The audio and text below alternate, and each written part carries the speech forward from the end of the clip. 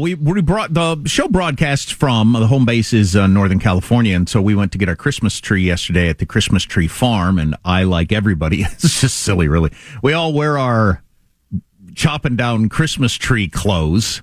Everybody's wearing boots and flannel shirts, everything like that, and because it's winter time, and little kids are wearing rubber boots and everything like that. And it was like 72 degrees, and very shortly, everybody ended up in the same position where you got your hat, and your jacket off, and everything like that, and you're just in a t-shirt because it's so freaking hot, and you're trying to saw down a tree. Everybody's sweating. We got to get going. The new hot workout is the sawing workout. Oh, how flippin' tiring is that? Yeah, that's right up there with digging a hole. That is not. Doesn't get the proper tip of the cap that it deserves for how hot. Let's chop down a tree. Let's dig a hole. Those are two things that are very, very difficult to do. Every time I see somebody burying a body on some movie drama or TV drama or something like that, I'm like, that would take 11 hours, what you just did. But it's not easy. Northern California tends to be a more fashion-forward sort of area, too, so that probably had something to do with it. It was just funny how everybody dressed for the experience, like you're in a TV movie of cutting down a tree, even though it was a hot day. And I mean, there were a few people, well, just two. I saw one couple where it was a dude in like flip-flops and shorts and a tank top, and his girlfriend was wearing the midriff-bearing thing and shorts. They're dressed they look ridiculous out here in the forest like that, but they're dressed more appropriately. They're not as hot as the rest of us. Your flannel shirt and your beanie and your jeans and boots. They aren't serving hot cider. Cup of hot cider. You got any iced tea? Well, yeah. Oh my God. I said to the girl when I was leaving, I said, "How many dads had a heart attack today?" And she said, "I don't know. I'll take this up to the register to pay for the tree." Oh.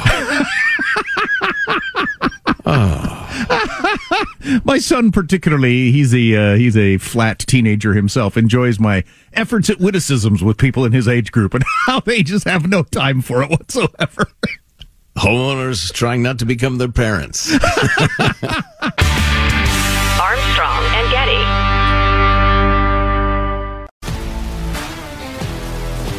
If you love sports and true crime, then there's a new podcast from executive producer Dan Patrick and hosted by me, Jay Harris, that you won't want to miss. Playing Dirty: Sports Scandals. Each week, I'm squeezing the juiciest details from some of the biggest sports scandals ever. I'm talking Marcus Dixon, Olympic gymnastics, Cain Velasquez, salacious Super Bowl-level scandals. Join me on the dark side of sports by listening to Playing Dirty: Sports Scandals on the iHeartRadio app, Apple Podcasts, or wherever you get your podcasts. Hello, acclaimed comics writer and notorious Scott Summers hater, Rosie Knight. Well, hello, Emmy-winning podcaster and totally unbiased Targaryen royal supporter, Jason Concepcion. Somehow the X-Ray Vision podcast has returned. And like always, we'll be here every week. You'll hear from TV writers, actors, comics creators, pop culture critics. Nothing is off the table. Listen to X-Ray Vision on the iHeartRadio app, Apple Podcasts, or wherever you get your podcasts.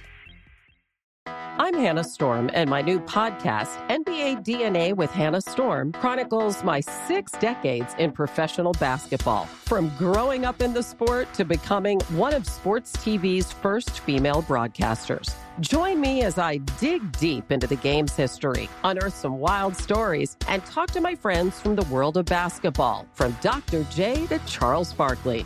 It's been a wild ride, and now I get to take you with me. Listen to NBA DNA with Hannah Storm on the iHeartRadio app, Apple Podcasts, or wherever you get your podcasts.